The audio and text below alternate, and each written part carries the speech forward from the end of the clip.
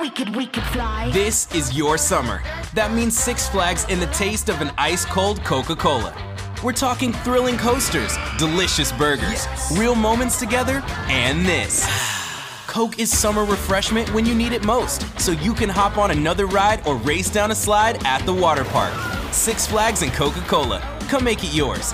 Visit sixflags.com/Coke to save up to $20 on passes, plus daily tickets starting at $34.99. Welcome to America, the land of junk sleep, where it's bedtime, but you're double booked.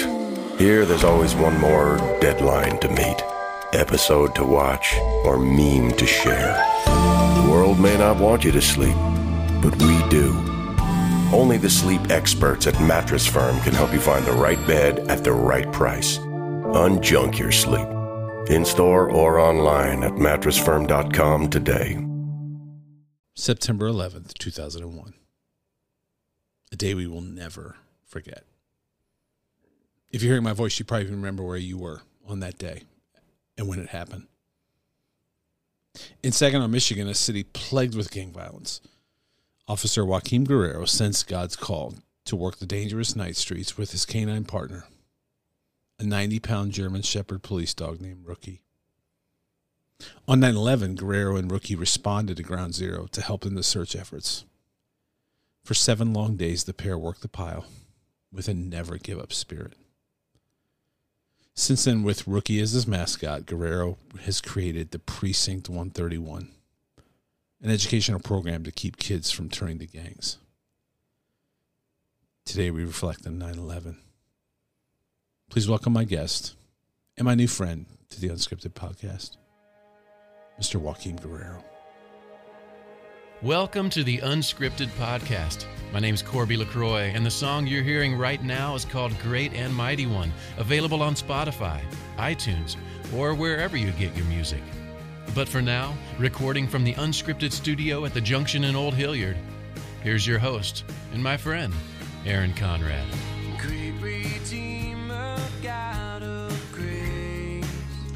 All right, everybody, welcome to Unscripted from my studios at the Junction in Old Hilliard. Corby, thank you for the introduction on my audio as always. What a day today. Today is a day that I think if you were anywhere after 2001, you remember right where you were. You remember what happened.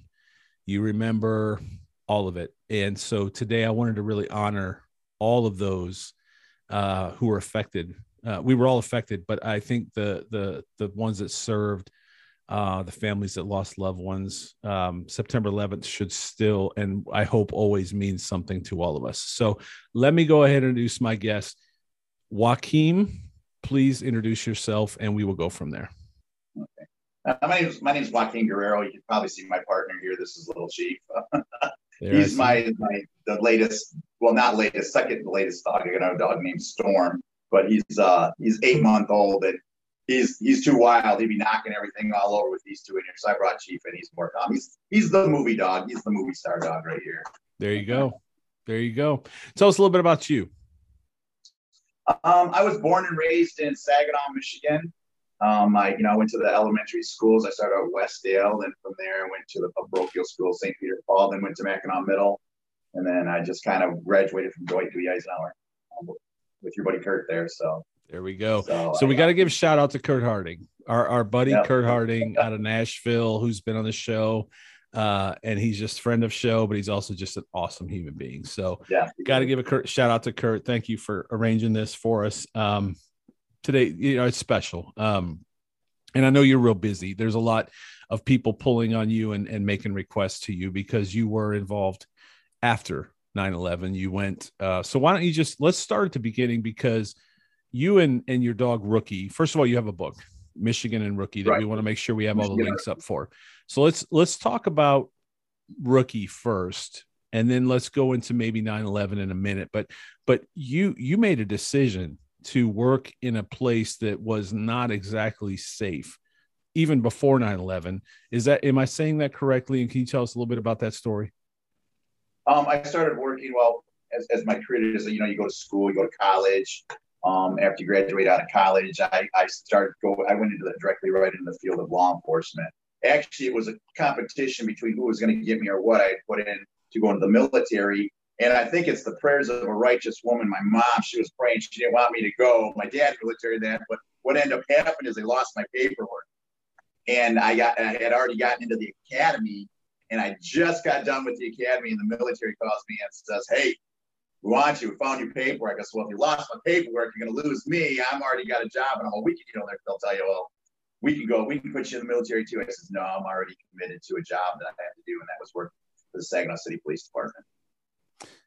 And from there, divine intervention, just like divine intervention, right? Say that again. I think that's divine intervention, because as I understand the story, you felt a call to work the nights. Is that correct with Rookie? Yeah. Yep. And I like I said, I started out, my whole career was all third shift. And even when I left, I was senior man for patrolmen and stuff like that. And I always stayed on the night shift because I had the dog. Yeah. And when I started out, you started out just like everybody else, patrolman, worked my way up as a detective. I then was reassigned to the FBI and worked for the Federal Gang Task Force. I was part of the gang unit in Saginaw. We had real bad gang problem in Saginaw. And we were trying to put a clamp on it. And then lo and behold, they wanted to bring back the dog program. And I was approached by a sergeant of mine and says, hey, that's something you ought to put in, because they knew I already was training dogs on my side and, doing stuff, reading them, and then doing obedience classes and taking my dog there. So that'd be the perfect job for you. But I really liked the gangs and I really liked, doing dogs. And I just prayed about it, and God, just opened. I said, well, it's in your hands, Lord. And he opened the door. And thus we restarted the Saginaw City Police Canine Program. It hadn't been at that time back it was big, like 95. This was all going on in 94. And then 95 is when they reinstated the dog program after 20 some years. And there was 2 dogs. There was Rookie and Mohawk, and they were brothers. So they started out with 2 dogs, and then my dog was Rookie. And then thus started the career with Rookie. And then Rookie was kind of, like I said, he was what you call a full utility dog. That meaning he did building searches, area searches, evidence searches, handler protection, tracking. His specialty was narcotics. So that was his specialty. And then we worked the streets. We also developed a program, because a lot of times when you're doing it, those that are canine officers know you're always getting called to do PR work with your police department. And I kind of came up with a program called Precinct 131, and it was Say No to Gangs, Guns, Drugs, and Violence. And that was going through because we had that remember Dare and Great was going on during that time frame, and Dare and Great was more or less for the middle school kids and the high school levels, kind of going into that, where there was nothing for our elementary children from kindergarten up to 4th grade, 5th grade, depending on what school you were at. So I developed that program, Precinct 131, Say No to Gangs, Guns, Drugs, and Violence.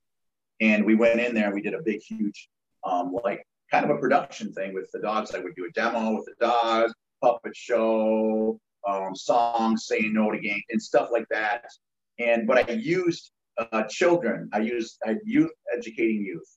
So I had the high schoolers, because they had to do, those that were in high school knew you had to get your National Honor Society hours. So they would apply those to that to get to earn those, and they would come to the school with me. We'd set up the production and do that. Well, lo and behold, and this is kind of a really cool story here, is that when we were doing puppets, I wanted something for German Shepherd. We never had anything in all the puppets, the different types of bad guy that, just to get to educate the kids, but they didn't have a German Shepherd dog. So I then went and called Puppet Productions, because that's where you would order a lot of the big face puppets. And I make a phone call, guy answers the phone. I kind of tell him who I am and what I was doing and everything. And he's like, what do you mean by we don't have a German Shepherd dog in there? I'm like, we don't. So he kind of pulls his catalog and he's going through it. He goes, you're right. They had Basset Hounds, they had Hounds, they had, you name all different types of cats, whatever. They didn't have a German Shepherd dog. And then he goes, do you know who I am? And I'm like, no, I just called the phone and it's a salesperson. He goes, no, I'm the president and founder of Puppet Productions. Wow. My name's Bill Hawk. And I'm like, really? He goes, yeah. He goes, you ever hear of McGruff? And I go, yeah. He goes, well, I created McGruff. Wow. McGruff the crime dog, right? Yeah, McGruff the crime fighting dog. Okay, all right. Yeah. dog, that the fight, you see him, he's like he's a bloodhound. Right. And there was Gilbert the puppet. You see him big. He's in the big Christian church where a little boy rides a bicycle and everything. Because I created McGruff. And I'm like, no way. He says, I like the concept of what you're doing. He says, I'm going to make your dog a puppet out of your dog, based after your dog. Wow. And we worked together and they made that, and that went nationwide. And then you see him, it says, it's based on the looks of Rookie and everything like that. And it's used to this day, in there for puppets and stuff like that. It's Rook, the German Shepherd dog. Did they? So they named the dog Rookie? Yeah, Rookie. Yeah, his name. They named it Rookie. That's awesome. Based after Rookie. It looks like him, everything. And and there's some photos. I don't know if I had it around here, but if you go on there, you'll see it in the archives of Saginaw News. I'm sitting there holding this puppet. That's fantastic. Next to Rookie, man. It looks just like him. That's fantastic. It's amazing. Yeah. So you and Rookie were, and I have twice gone on ride-alongs. I actually have several friends because I back the Blue, and I've made several friends that are in law enforcement, and had the opportunity to do 2 ride-alongs. And on both ride-alongs, it was in a not so good area of where we live. Yeah. And the one time we did I was just riding along, but my friend did had a suspicion of a vehicle. They pulled it over. They called out the canine unit, and those dogs are amazing. It is unbelievable how they can scent the scent. I don't even know what I'm talking about, but at the end of the day, it was incredible because this dog went right to the place that it needed to. It was incredible. And then they actually took me back to their facility and showed me how they train the dogs. Again, remarkable. How did you get into the what were you a dog person before? I don't know that's probably not even the right. Welcome to Unscripted. I don't know if that's the right way to say. I kind of raised German Shepherds and had them. Okay. And that's why that sergeant goes, they knew I had German Shepherd dogs and stuff like that. And I did these. And then he says, well, yeah, it's something you ought to do. And I'm like, it was torn because I liked doing what I was doing, working with the gangs, and then going there. So it's kind of funny. You look at your career, kind of laugh, because I went from the gangs to the dogs, and everybody kind of laughs. You're supposed to go up, kind of makes it the way it sounds. But right. So my background was, so you got it. Background was I had dogs as pets and stuff, and trained them and did obedience. So I kind of had the concept. I did the schützen with them and then the stuff like that, but I never did the police training. So when I went in there, they brought in people that on a board that interviewed us that would be non-biased. So then they came in and had all these 10 questions, and then you had to answer them. And I scored out of that. I think we had a lot of officers that put import in the department, and out of that, Ruben and myself became the 2 top officers to get the dogs. So I'm kind of fascinated by it. So what is a typical day for a canine? What was a typical day prior to what we'll talk about in a minute, and that's 9/11. But prior to that, what's a typical day for a canine officer? For what, I still do what I do as a canine officer now, because I have my dogs and stuff. Let's say my sleeping cycle was nights, so I'd work. So when I go home, I'd go to bed. When I get up, I'd give them their breakfast. So then they would be fed. Then throughout the day, I would do whatever I needed to do with them, take them, break them, work on a little bit of obedience and stuff like that.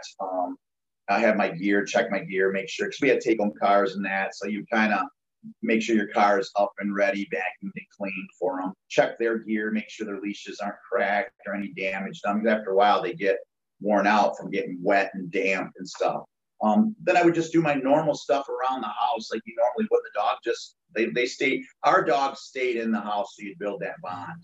Okay. They didn't sleep in the bed or anything. They had their crates, or they could sleep, on the floor. But they were part of the household family, so that it just makes it a lot better, because it's kind of like if you set the dog outside, they kind of know, because they're pack orientated. They kind of feel like they'll be desocialized in a way. It just depends on the programs that they're doing, but us, it worked great for that's how we were taught at Canine Academy to do that. And it was mandatory our dogs stayed in the house, because that was one thing they checked: would you have problem dogs staying in the house? There's certain guidelines. Is your yard fenced? Because your whole life turns upside down.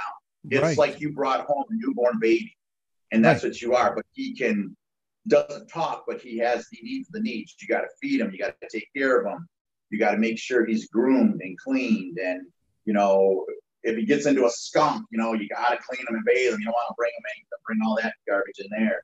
So you're, you know, your whole world just changes, because now you not only are you responsible for yourself on the street and the officers, you got to take care of a partner, which is a dog. And so the dog lives in your home? Right.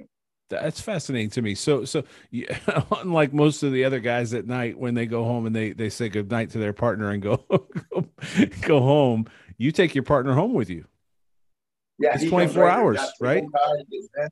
Yeah. Wow. So 24/7, 365, you guys are together. Yeah. So wow. Yeah, and that's the bond that a lot of times some officers don't quite understand until you work canine, because you're doing double the work. Not only in general, they think, where does it get to do this? No, you don't realize I still have to I'm mandatory responsible for my calls in my sector, my area, that I still have to write, along with when you call me over to assist you, I have to write another report. So we're kind of doing double the work in a way. Sometimes somebody will say, oh, I got that call, let them go, or somebody else will fill on it. Depends what it is. Right. But if it's a canine call and it's a serious call, they won't stack. If it's a report call, they'll stack it. And when you get off done doing that, you just go back and go over to, meaning a report call. If you had a breaking and entering and there was nothing there, a car larceny, somebody broke in there, you'd stop and do a knock and talk and then find out what's going on, take the report and ship it in. But if it's an in progress call, then the other officers will respond that, because I'm responding to maybe an armed robbery, and that might be a domestic. So they'll send another car in place of that. Fascinating. Honestly, it's fascinating, because I think we see canine units, we see, you know, in all our local neighborhoods, and I don't think any of us realize how much goes into that. And that was one of the questions that like I said, I do have a few friends that send me some texts that wanted questions. So I might circle back, and we might have already covered it, but I do have a couple of questions in my text, but we'll get to that in a little bit. So 9/11 happens. First of all, where were you when 9/11 happened? And then, so let's start there. Where were you when 9/11 happened? When 9/11 happened, I think everybody will always remember the day of what happened. 100%. On that day. I was actually in court. I had a court case, juvenile court case. And usually when they're bringing the juveniles up back from holding to go through the procedures, and we did our court case and to decide what's going to happen when they're at the hearing, and they decide once it's done, you know. So we're sitting back in the area, and it's like the break room area, and everybody's standing around by the break room. They're looking at the TV, and I have to walk up. I go, hey, what's up? And they point, they go, check this out. The plane just hit the towers. I'm like, what? And, you know, that was that first plane. So you're looking, and our case the hearing had already been adjourned. And so they already so I just went back there to just fill out some stuff. And then I was getting ready to take off. So I'm kind of watching everything unfold on the TV up in the screen and that. And everybody's like, holy smokes. So by the time I get home, I'm listening to the radio as I'm driving. Like, wow. Because then by the time I get in to my house, my parents have to be staying because they just sold their house the day before up at Hubbard Lake, and they just sold it the day before to a pilot. Can you believe that? To a pilot? Wow. On the 10th. Would have been like Friday, like today, and then or Friday on the 10th, and then they were staying at my house till they could get their stuff situated and move into their new home and stuff like that. And I'm like, hey, turn the TV on. They're like, we're watching. I said, yeah. So we're watching everything right there. All of a sudden, the second plane slams into the towers. Right. So now we're watching everything unfold. You're like, holy right, what's going on? Then you see the Pentagon, and then everything else is starting. And then the towers at 10:04, you just seen everything just starting to unfold as we're going. Now we knew stuff was this wasn't good. This we knew right then and there that we were under attack. Right. And that was the biggest fear of what's coming next. Right. You know, so now everybody's on alert. Mm-hmm. So I mean, even our emergency management was going crazy because they didn't know what to do, because now everybody's fearing. So they got to start preparing and get stuff ready. Start calling in people if something does happen, and because we didn't know how the people were going to react. Right. Right. Yeah. Nobody knew what to do. Right. I mean, we didn't know, is the whole world is the whole United States under attack? You know, what's next? Who's next? At that time, it was just kind of glued to the TV. Yeah. And so I'm looking, I had two buddies that were there that were New York officers and stuff. And now my concern is I see, and I knew they had to be there. One was a state trooper, and the other was a New York officer. And so I'm like, oh God, and Cyril was right in the midst of that. He worked right down in Manhattan, lower Manhattan, where everything was. And so I'm thinking, my gosh, I know he's there. And then you see the towers come down. You're like, oh, right, you know. Right. So now you're kind of concerned about that. So the next, as everything's trying to unfold, I'm trying to get a hold of our emergency management. Then I was able to get through and get a number. And then I was able to get through, and finally emergency management said, yeah, come on down here. But the chance of me calling emergency management when everything is all chaotic I always say it was God. Right. Because there's no way that Joaquin Guerrero is going to dial emergency management for New York and a guy's going to go, hello, emergency management, you know, how can I help you? During the time of everything is just in total chaos. So was this the day of?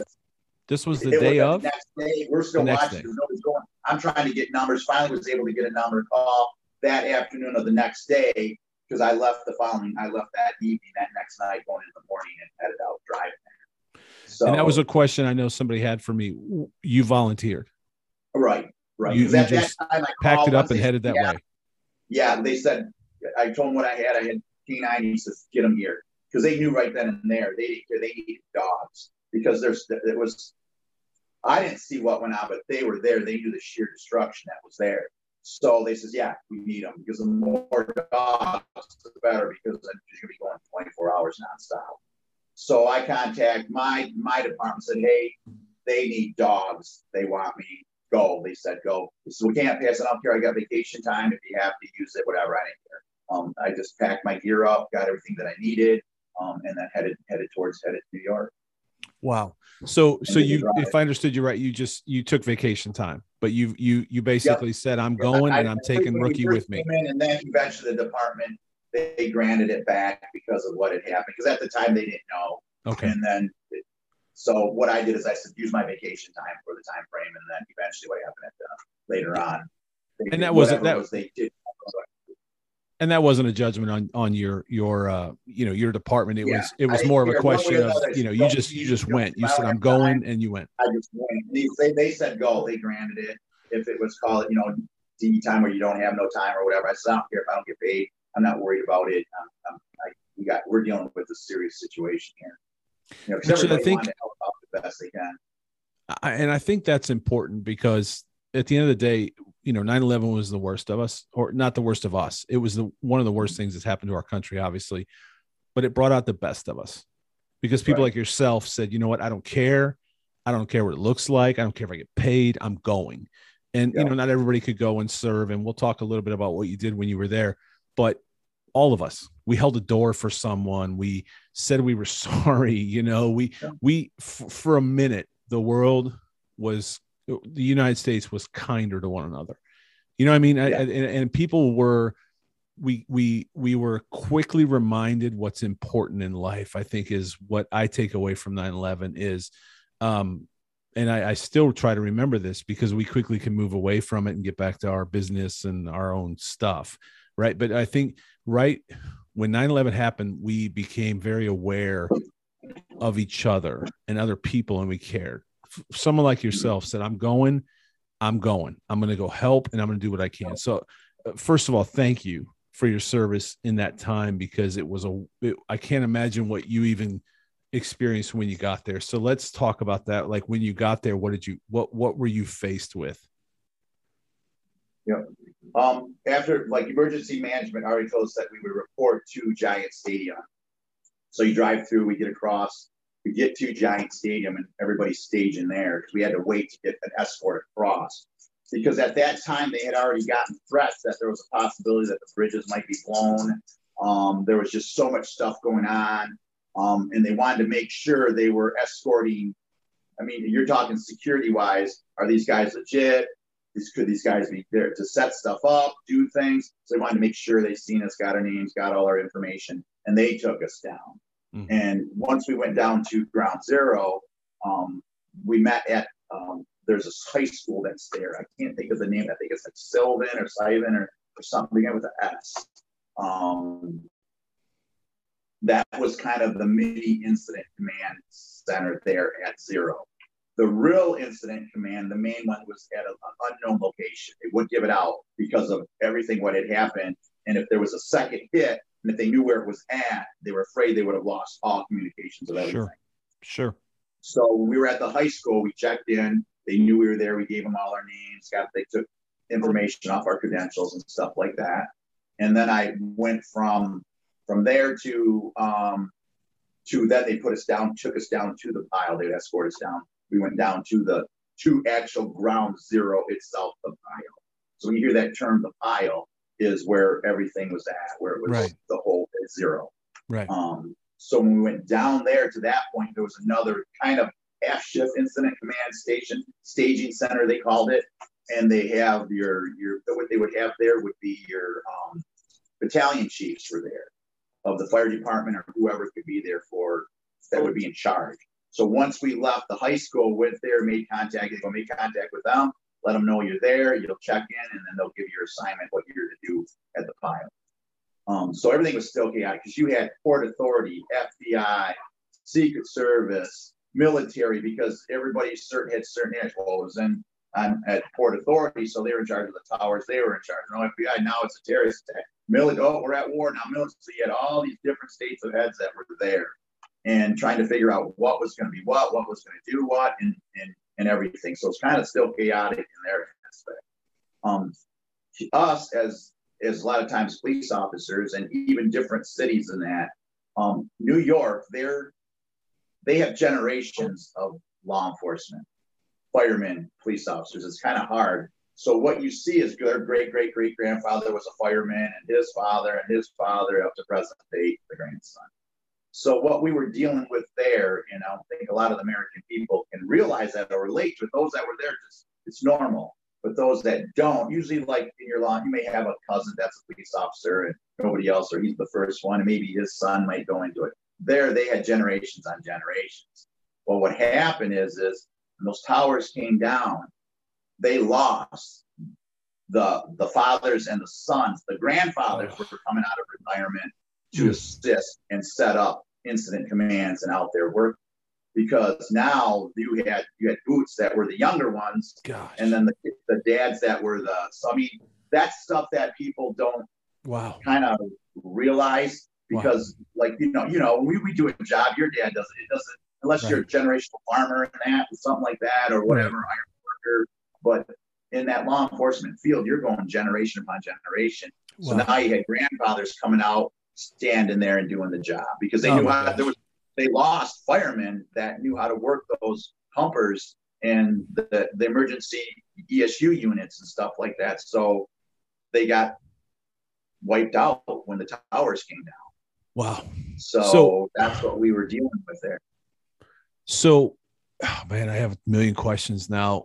But when you took Rookie, my understanding, Rookie was trained for, you said narcotics, right? Was he also trained? Because help me understand. When you arrived, you were looking for people. You were on a recovery mission for people. Is that correct? Okay. So how was he ready for that, or like how did that work? Well, what happens is you have two types of dogs.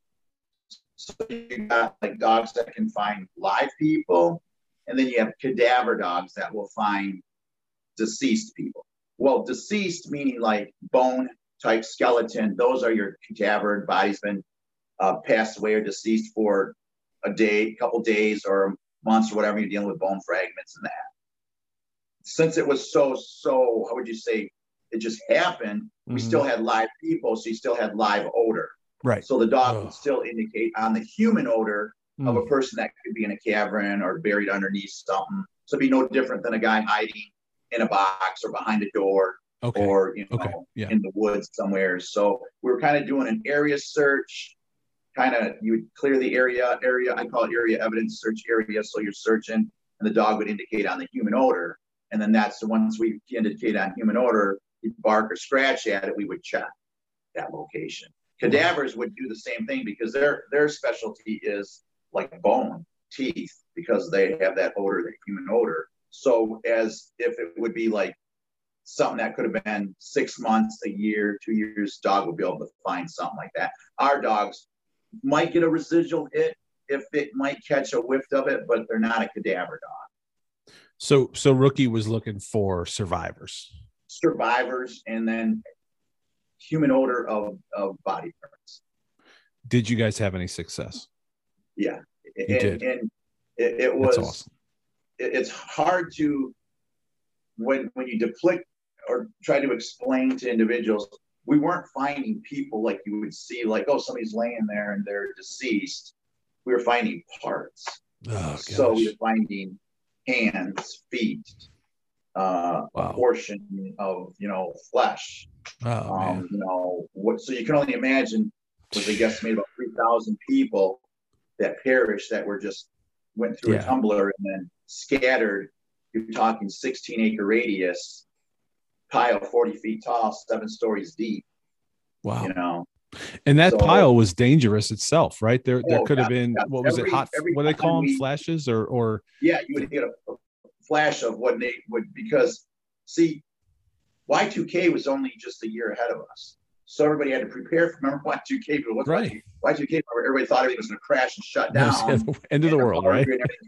So they had to prepare, and they had all the diesel fuel, the gasoline, everything at those towers to maintain everything, because that's our trade market system. Everything worked out of that World Trade Centers, right? Because of the money exchange and all that stuff. So you can't have that go down, because it's going to shut everything down in the economy wise.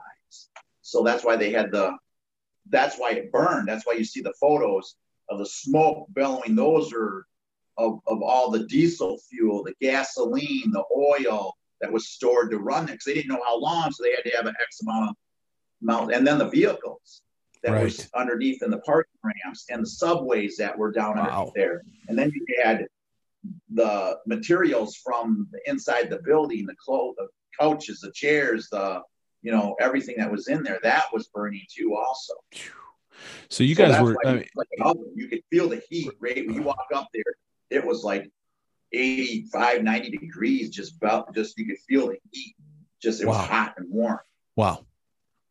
Yeah, it was it was incredibly dangerous, because it was unstable. Yeah. It was unstable. Wow. Right, yeah, because anytime we walked out, that's why they had us check in. So when we would check in, we would check the dogs in, they would take their vitals and everything, they'd get our names, we would go out. When we come in, when we'd come off the pile, they would have to check out, so they knew who you were. So we still got a guy out. Where is he? Well, if you didn't check out, now everybody's looking for you. Because maybe you fell through, and now they got to try to rescue you. So that's why it was so important that you checked in. One guy forgot one time, and he got distracted for something, and they found him, and he got his butt chewed, because everybody, they stopped everything, and now they're looking for a guy. And then, he just happened to somebody had said something, and he walked away for a second and didn't check out. And then they did a head count, and then, where is he? And he was sitting there talking to somebody, and oh no, they heard his name. And then he's like, oh boy. Wow. So we had that happen one. That's amazing. I don't think many of us obviously have that kind of perspective on what was happening there. What day did you arrive? Do you remember the date? It would have been the third day, going into the third day. So like the 14th, somewhere in there. The first day, the second day I left on the second, going into the third day. So we were there the third day. Were you there when President Bush was there? Yeah. Matter of fact, I was there to see President Bush talk. He was probably, I say, about 20 feet away from me, giving his speech on the bullhorn and that, and all the stuff that was going on. Giuliani had come up to me, and I didn't recognize it was Giuliani. I was just sitting chilled back like this, and he seen me sitting off the side, and I see this entourage of people coming. I'm just thinking, oh, I didn't think nothing of it. He goes, hey, son. And he looked up, and I'm like, yeah. And he says, where are you from? And I go, Michigan. He goes, Michigan? And then they're talking, and then I was like, well, God bless you for coming. And they kind of had to keep moving. And then Bloomberg was there too. Whoever was the mayor, and then they had the governor was there too also. And then Hillary was also following in the thing there. Wow. Then one of Bloomberg's aides come running back, and they got my name and stuff like that. They ended up sending me a thank you. And then actually, when we'll get more about Rookie, they sent a letter out regarding for Rookie. Wow. And we'll share a little bit more about that. And I'll go more in depth in that. I want to jump ahead on stuff. Sure. No, you're good. No. And there's only so much we can know and remember about that day and reflect. But that's I don't know who hears this and what their political affiliation is, but at the end of the day, it was iconic and it was important when President Bush stood there and said, "We heard you," and pretty soon the rest of the world will hear you. As a nation, we needed to hear that. And again, I don't know who's going to hear that. Some people might have just turned off because they have a certain political whatever. At the end of the day, for me as a dad, a brand new dad, my son was only 1 year old when that happened. I still have this chilling picture of him standing in front of the TV and looking back at us with these big blue eyes. And, it was the news was on, and it was obviously on every channel. It was on everything. And he's looking back at us, and it's almost like he's thinking like, what just happened? And I just remember sitting there thinking, what in the world is he going to go through? Like what just happened to our nation? And at that time we needed a president who stood up in front of everybody and just gave us confidence. And I thought, I was actually watching the Netflix series that's on right now that just came on. And I'm just reminded that I think President Bush was at the time, I'm not here to talk politics. I'm just, at the time, I think he was our commander in chief, and he was a leader in unbelievable circumstances. So it's pretty neat that you got to be there for that iconic moment.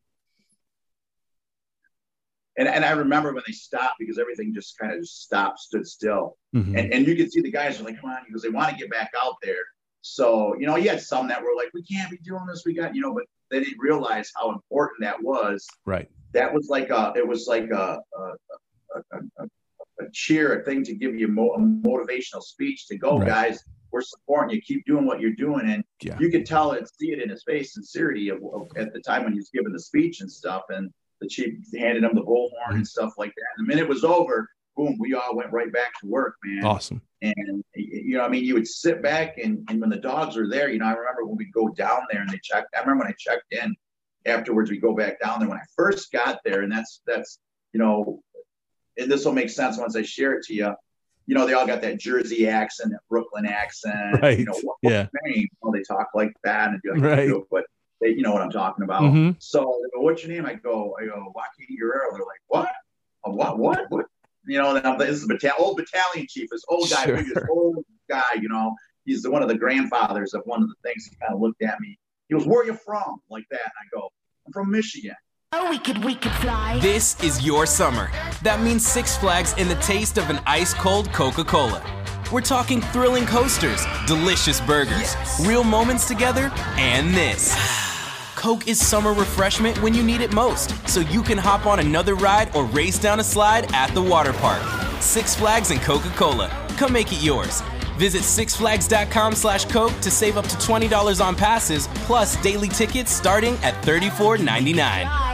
Texting privacy policy and terms and conditions posted at textplan.us. Texting enrolls for recurring automated text marketing messages. Message and data rates may apply. Reply stop to opt out. The pandemic has been hard on all our kids. New studies show more than 1 in 3 children who started school in the pandemic now need intensive reading help. That's right. Millions of kids in kindergarten through 3rd grade in the United States cannot read at grade level. Here's the good news. Your child can be reading in just 30 days, guaranteed, with Hooked on Phonics. Even if your child has been struggling, Hooked on Phonics will teach your child to read in just 30 days, guaranteed. And right now, you can get started for just $1.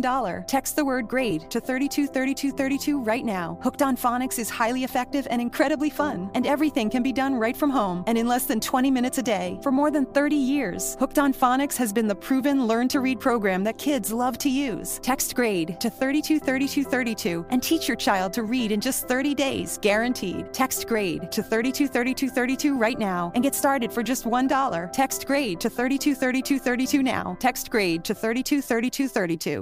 He goes, well, that's your name now. We're calling you Michigan.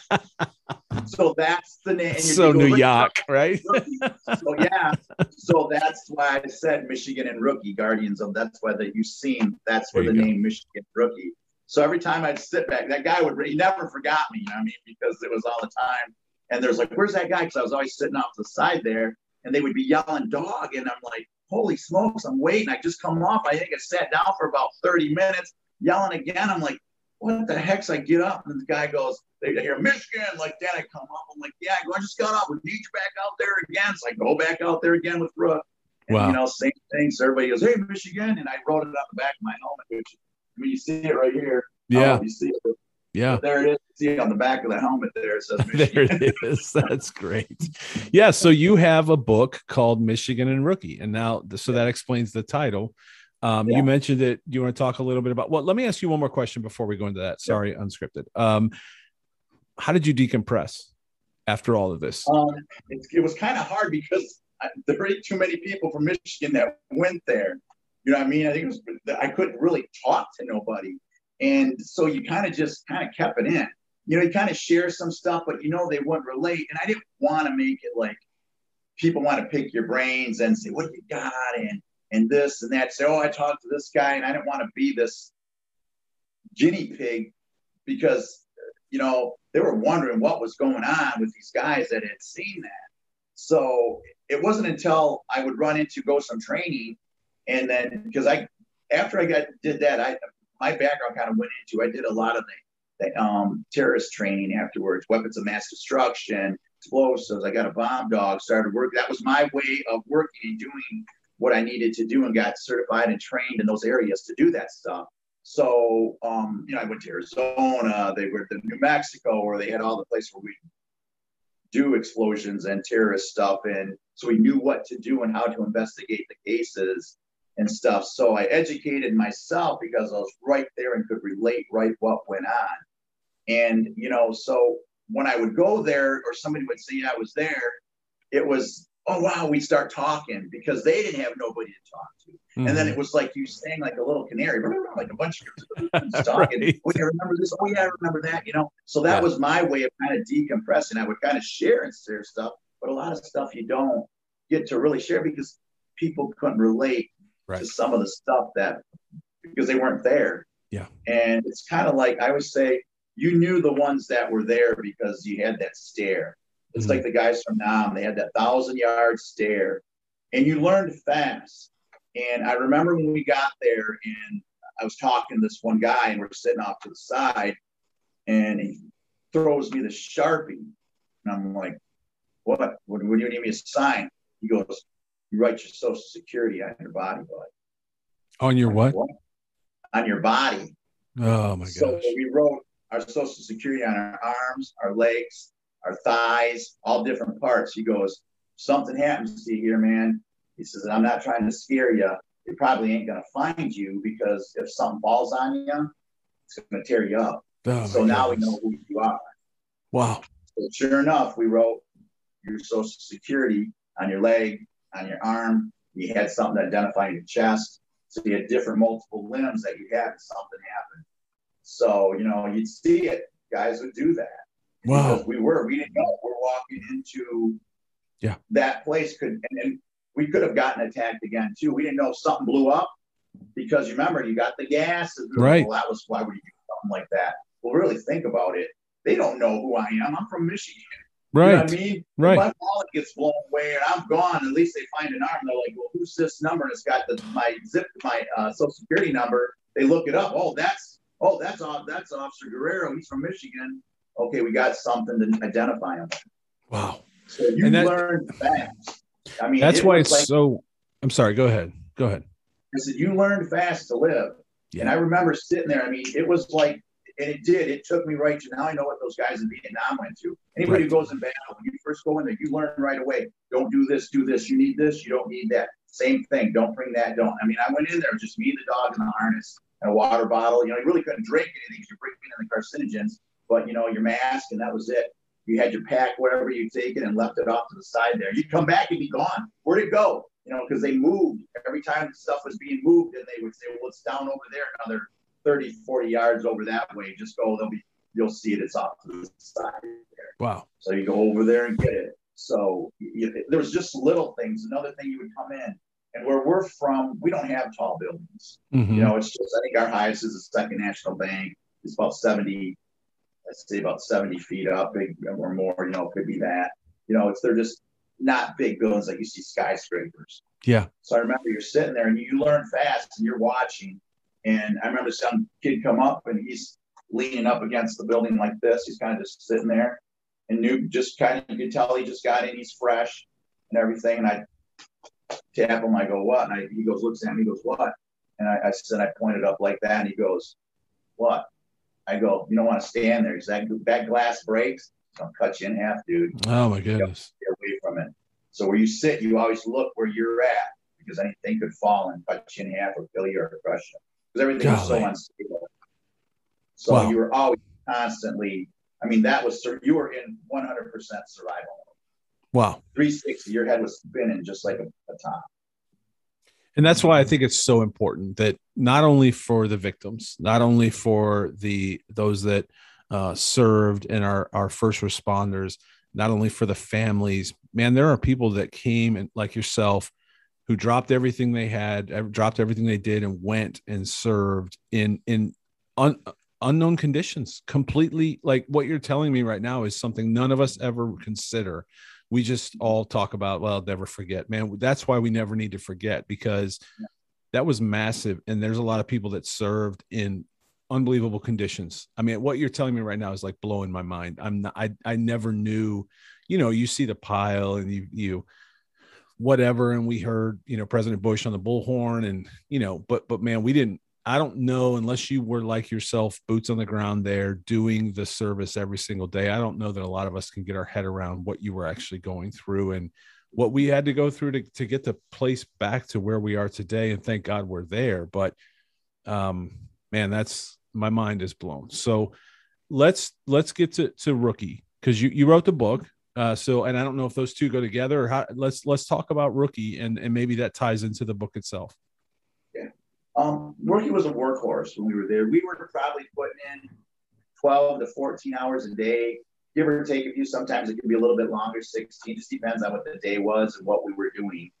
And then a lot of times we would rest. They said, well, where'd you sleep? Sometimes we slept right there on the streets. That's why you see a lot of photographs of the guys chilled back and the dogs are laying next to them and guys are curled up and stuff. And you would eat that they would bring, a lot of those, and a lot of the restaurant businesses went under because they gave all what they had to feed the first responders. And, we got fed very good food because, what was going to spoil anyhow, so they're making it. What people don't realize, there was no power, no nothing there for several days. Wow. So everything was running on generators. Fires were still burning because the hose lines and everything was broken. They couldn't get that. Fire trucks are totally demolished. There's a photo that you see that they got all those fire trucks all lined up that are off brush from when the towers came down. So they had no fire trucks. They have 5 boroughs there in New York. They have ESU units. Those are like kind of SWAT emergency guys that can do building stuff like that. 4 of them were, they said 3 of them were damaged to unrecognizable. 1 was halfway through, but they only had 1 good one. So they were down on that stuff. And then they had the bodies that the people that worked those that weren't there. They had to call people in from the academy to kind of come in there and do that to help assist, because they didn't have enough boots to work that, because everything was just, they had to protect this, do this, cover this. They still had the vaults down there at World Trade Center with the gold and silver and everything. So you had to protect and guard that and get to that so that wouldn't get stolen. Oh my God. So there's a whole bunch of stuff that you don't even know behind the scenes that went. Right. So with Rook, he would go in, go out. When we first got there, there's another little story. We got there, the dogs had to have their protective pads on their feet, their booties. I left my booties at home. I remember as I get there, I'm like, oh man, they're sitting right on my counter. I remember I forgot, I grabbed these and I walked out when I left and they grabbed them. So when I got down to ground zero, the dogs are always checked in at a MASH unit. It's a mobile medical hospital. And they take their vitals and they look at them, they do all that stuff. And then I'm like, if you guys wouldn't have to have any booties, which in they're like, booties, what are you talking about? It says feet protection, like shoes, boots for the dogs. They're like, no. And I'm like, okay, this might sound silly now, because I'm talking to some female veterinarians and vet techs. I says, you guys wouldn't happen to have a Kotex pad, would you? And they go, what? No. I go, Kotex pad. And they're like, you mean a Kotex pad? I go, yeah. Right. Go, why? Right. I go, I need that. I'm going to make a booty out of it. I can put it at the bottom of my dog's foot. I need your vet wrap right there. So then we put the Kotex pad on the bottom and we wrap the foot in that vet wrap, or that, that Klingon type stuff that you see made out of stretchy rubber. And that went on there. Well, then they go, well, they're like, God, that worked pretty good. I said, well, what I need now is you need to put a booty call out for us to get some booties for the dogs. So thus the booty call kind of went out, and completely then different kind. Start to float in, it's kind of hilarious. But then you'd see it. You remember on TV? Remember the news article that's like, hey, if any of you guys there, they need booties down there, and then they look the booty call. So yeah. You got to clarify. You got to clarify. That would have been a whole nother. Anyway, that's a different show. Yeah. So, but it's kind of you got to laugh at some stuff. That's right. That's right. And I hate to laugh on a somber thing, but yeah. And so Rook was there. I mean, he did those times and stuff, and they loved him. He did also dog therapy work down there. And that was kind of cool because he was a therapy dog. Also, I trained him to do therapy work. So he was down there, and you would see the firemen and the police officers just get down like at his level and lay there, and they would sit there and just talk to him. And like, dude, when you go out there, this guy, can you find my brother? And that's what was heart-wrenching, because you got to find my dad, or you got to find my mom, or whatever. Yeah. And they'd have these personal little talks, and the dog would just lay on their lap, and they're just talking to him. And this is what he looks like, and this is what he's, he kind of stunk, right? Now they would just open up to him. It was their way of, and they were venting, and they were crying. They're desperate. Yeah, because they didn't know. They knew that that dog had a tool that we as humans, that no machine or anything could do, and it was his nose, the olfactor of that dog. Right. Wow. So, and you see there's photos in the book I took of some people, their feet giving them water, and then fireman's laying down there with them. He's consulting with them and talking to the dog, and it's just really heart touching to see that, and that the dogs were there, and even when we were still resting, we were doing work that way too, therapy work. So, wow. And you were there for 7 days, correct? Did I read that somewhere right? Yeah, in between there working, and then I had the days of travel, and then I had a rest day. That rest day was a tough day because my buddy, I found my buddy.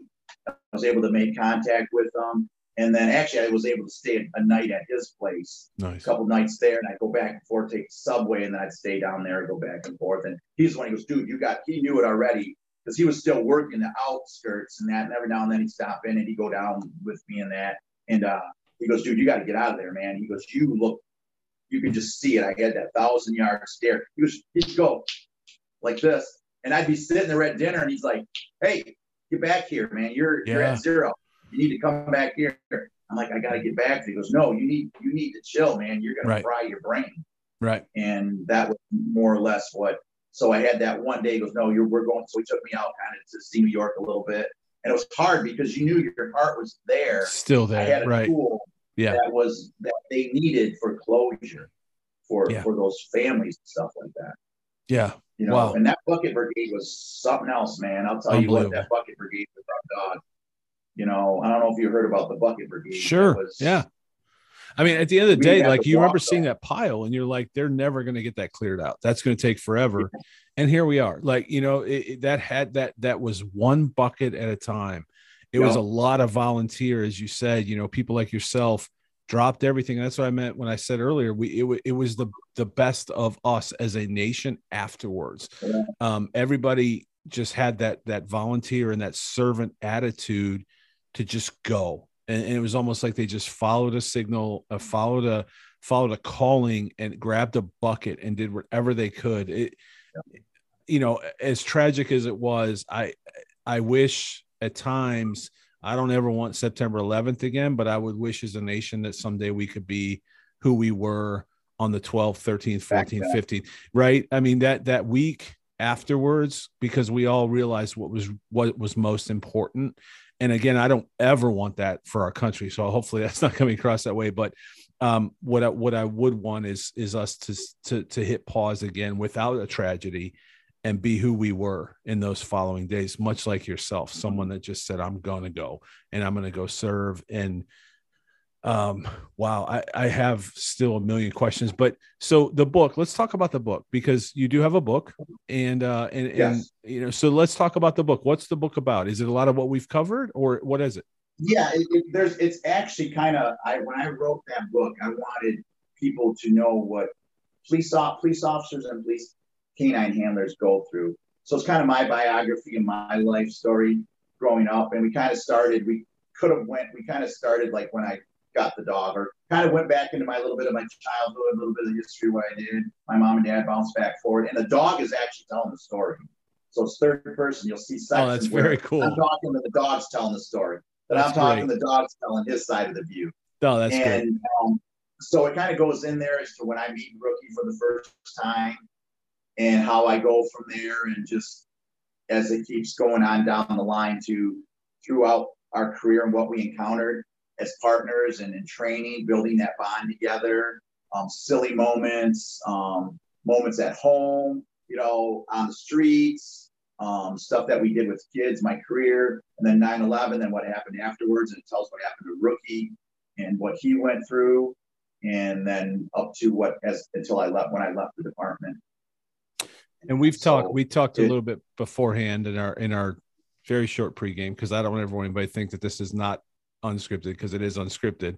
But we did have a quick question, and one of my questions for you was Rookie, and Rookie has passed, but you have now, you've got another partner or two. How many partners do you have now? Yeah.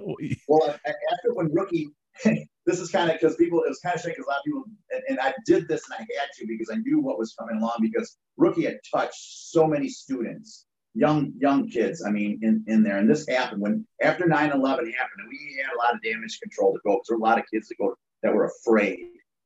And my job was, I talked to you because I got to get in those schools. Yeah. I got to let those children know that because they knew he was there, that he's here to protect them, and stuff's not bad, it's going to happen. So we went and hit our county had 77 elementary schools. Wow. So I had to do, and I worked third shift, 8 o'clock at night till 4 a.m. I had to get up early in the morning, and I hit every single one of those schools until they were completed. And then letting them know, kind of sharing about 9/11, that everything's going to be okay. Yeah. And then when Rookie got sick, that was he ended up getting cancer, because when we could fly. This is your summer. That means Six Flags and the taste of an ice-cold Coca-Cola. We're talking thrilling coasters, delicious burgers, real moments together, and this. Coke is summer refreshment when you need it most, so you can hop on another ride or race down a slide at the water park. Six Flags and Coca-Cola. Come make it yours. Visit sixflags.com/Coke to save up to $20 on passes, plus daily tickets starting at $34.99. And I talk more about it and they get really in-depth in it in the book there. But when Rookie, what they did is, after we come back, you're saying, well, how did you debrief whatever they did? Well, they set up a 5-year study on the handlers. They wanted to find out how this was going to affect the handlers, because we were the ones that were locating the bodies and finding along, because we had to go into these places where a lot of people, there wasn't a place in New York that was, because we had IDs, you had to have special IDs and everything to get to where you needed to go. And that was the only way you're getting in, and that card was getting you into wherever it was. And so we could go anywhere. So when we would go around there and search and check, so we were in spots and places and that, and we were finding, like I said, remains. Because after a while, and I know you probably remember this, it rained, probably was like the 4th day afterwards. We had that rain fall, and I was like, they're cheering on. I'm like, no. Yeah, right. You don't understand. You got people who say, you got holes that are there with paper, with pulverized concrete, and you mix that together, and it hardens because it was hot. And it's dry, and it made paper mache. So you're walking, you'll go right through a hole not knowing, because it was a false floor. Wow. So that was not good in the aspects. So there's another one of those things that you had to worry about that some people didn't even, they'll probably over that rain, never thought, I never really looked at it like that. Right.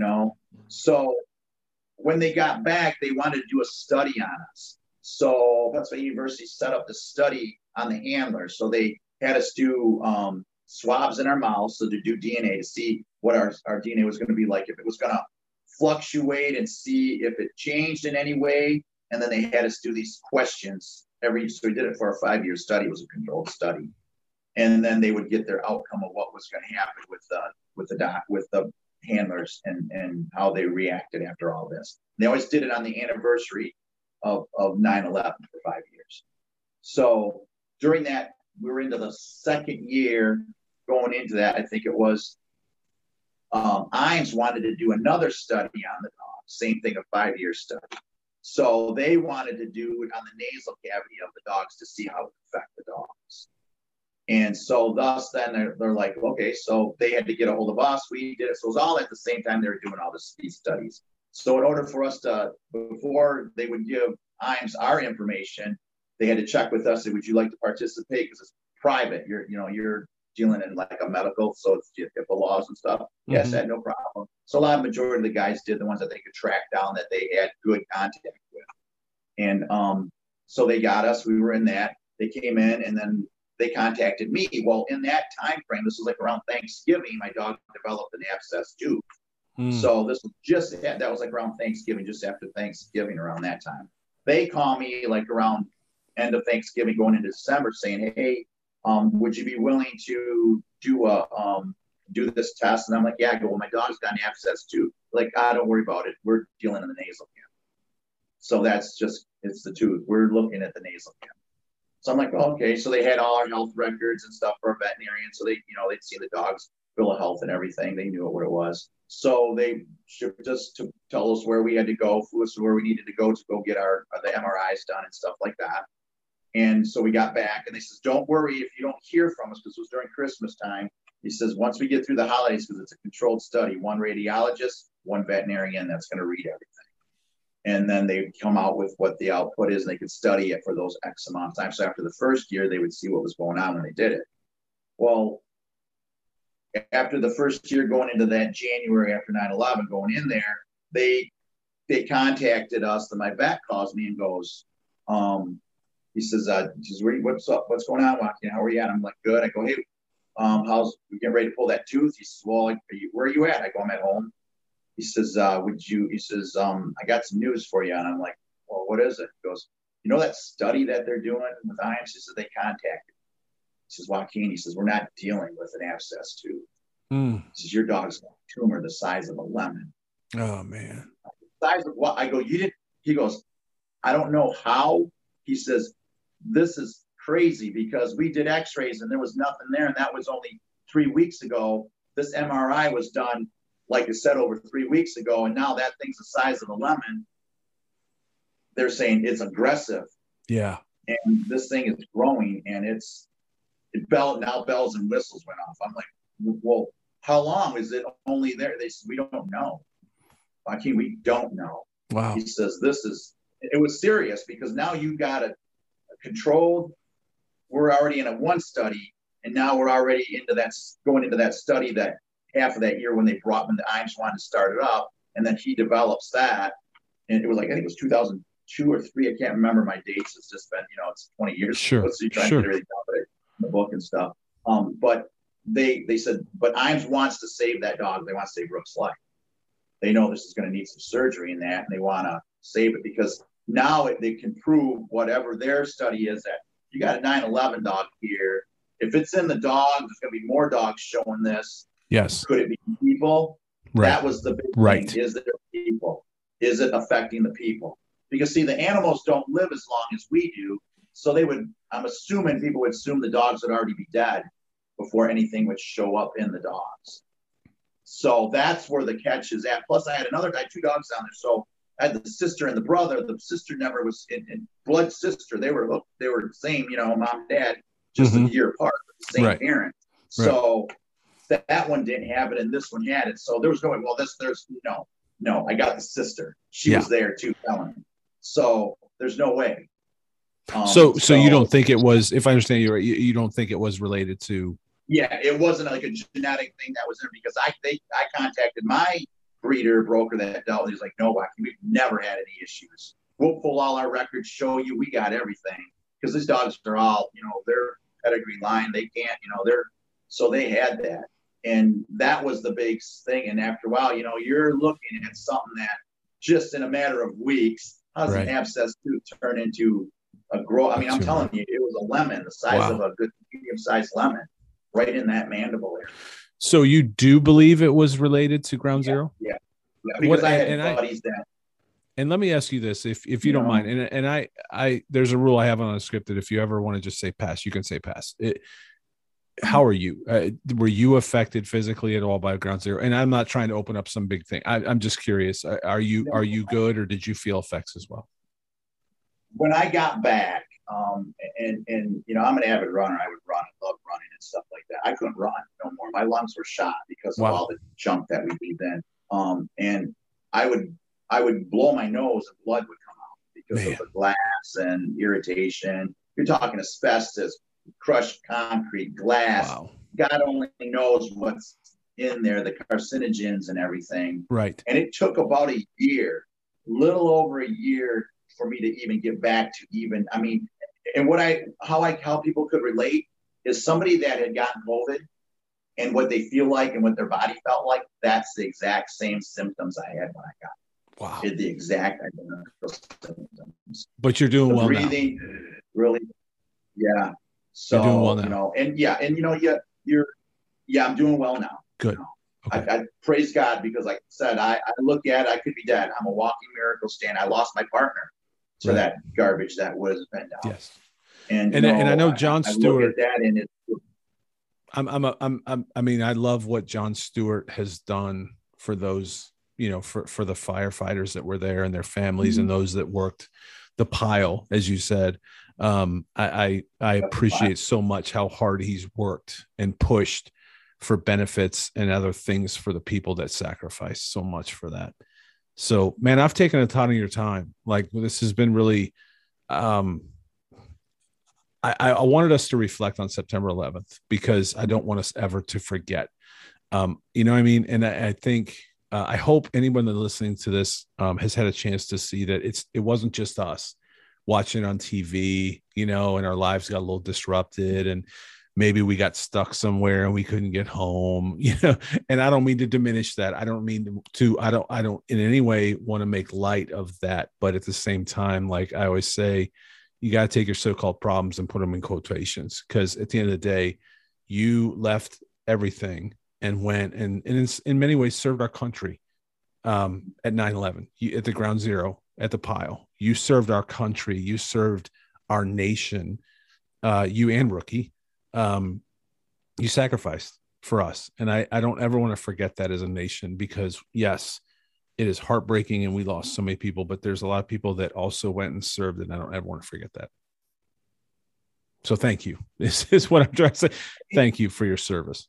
Yeah. And you know, it's like I said, I'm not the hero. Those that ran into those buildings and, you know, they gave the supreme sacrifice so we could have what we have. That's freedom. And we take an oath as police officers do. Same constitution the military does. We're just the civilian version of the military. And I knew I had a job. Rookie had a job. And, you know, people says, well, if you knew what you knew now, would you do it? I'm like, doggone right I would.